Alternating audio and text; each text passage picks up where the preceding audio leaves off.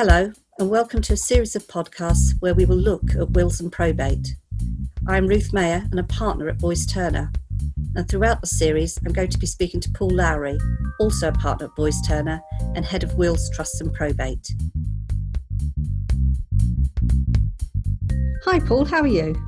Good, Ruth, how are you? I'm very well, thank you. So what are we going to be talking about in this episode? So in this episode, Ruth, I want to talk about lasting powers of attorney and why you should consider making one. So what exactly is a lasting power of attorney? A power of attorney is a legal document by which you can authorise somebody else, known as your attorney, to make decisions on your behalf. Now, usually a power of attorney requires a person who's giving that power, they're known as the donor, to have capacity when they give the power and also during the existence of the power. So if somebody signs a general power of attorney and then subsequently loses mental capacity, the power of attorney lapses at that point. Lasting powers of attorney are different in that they will last beyond the mental incapacity of the donor. So these types of power of attorney, they're particularly important with an aging population.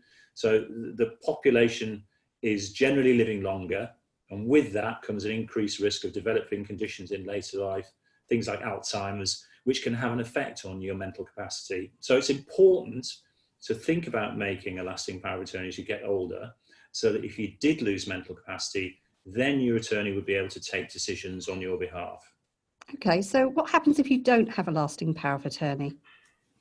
So if you don't have a lasting power of attorney in place and you did lose mental capacity, it may become very difficult for your family to access your bank accounts and your investments, to pay bills on your behalf and to sell assets, for example, a property on your behalf.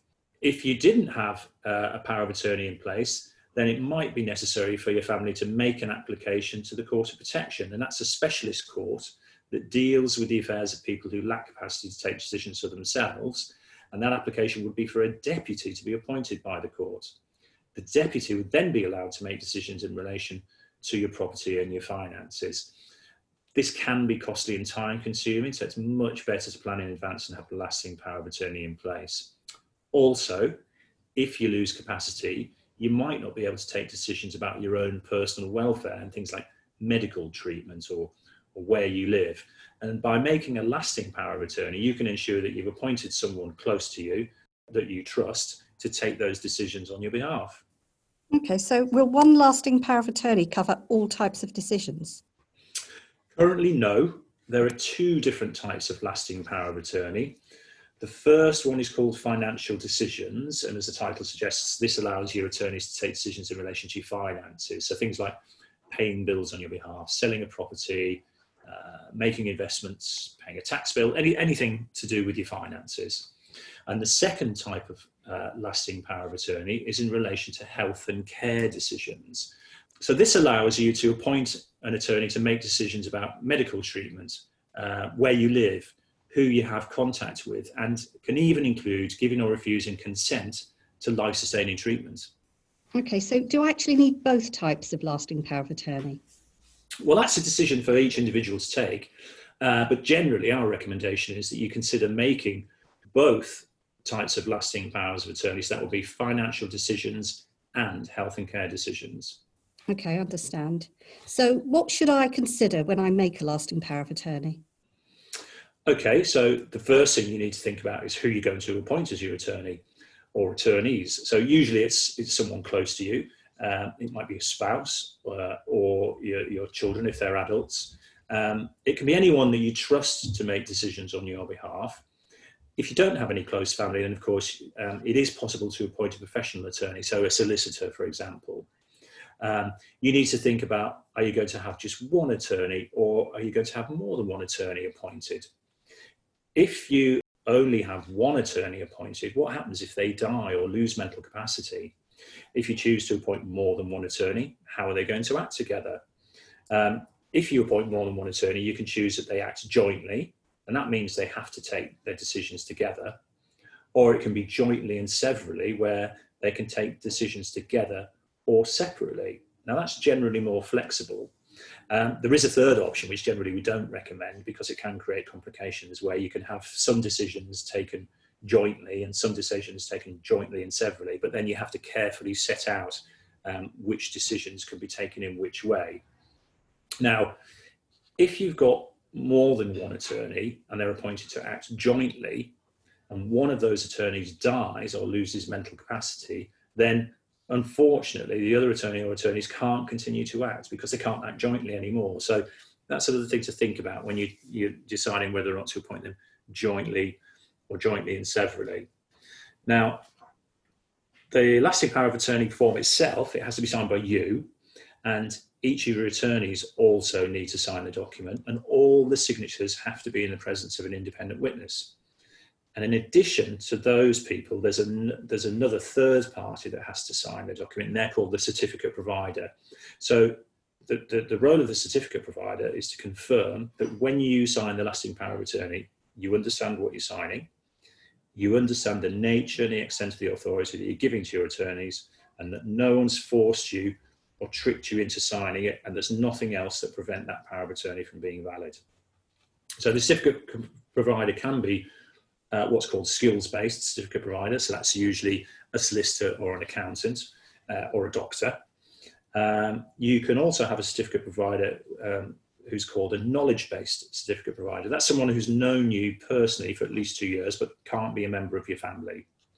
And when the form is signed, it has to be signed in a particular order. So you sign first, then your certificate provider signs it, and then your attorneys have to sign it. And if you don't sign in that correct order of signature, then the power of attorney isn't valid.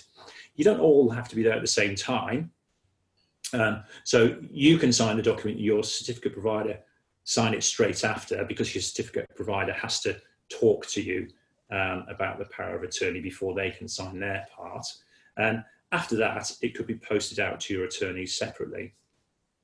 So what happens next, Paul? What happens once the document's been signed by everyone? Is it valid and ready to be used? Not quite, no. There's another stage after that. So after that, before it can be used, it has to be registered at the Office of the Public Guardian. And the Office of the Public Guardian is an executive agency sponsored by the Ministry of Justice.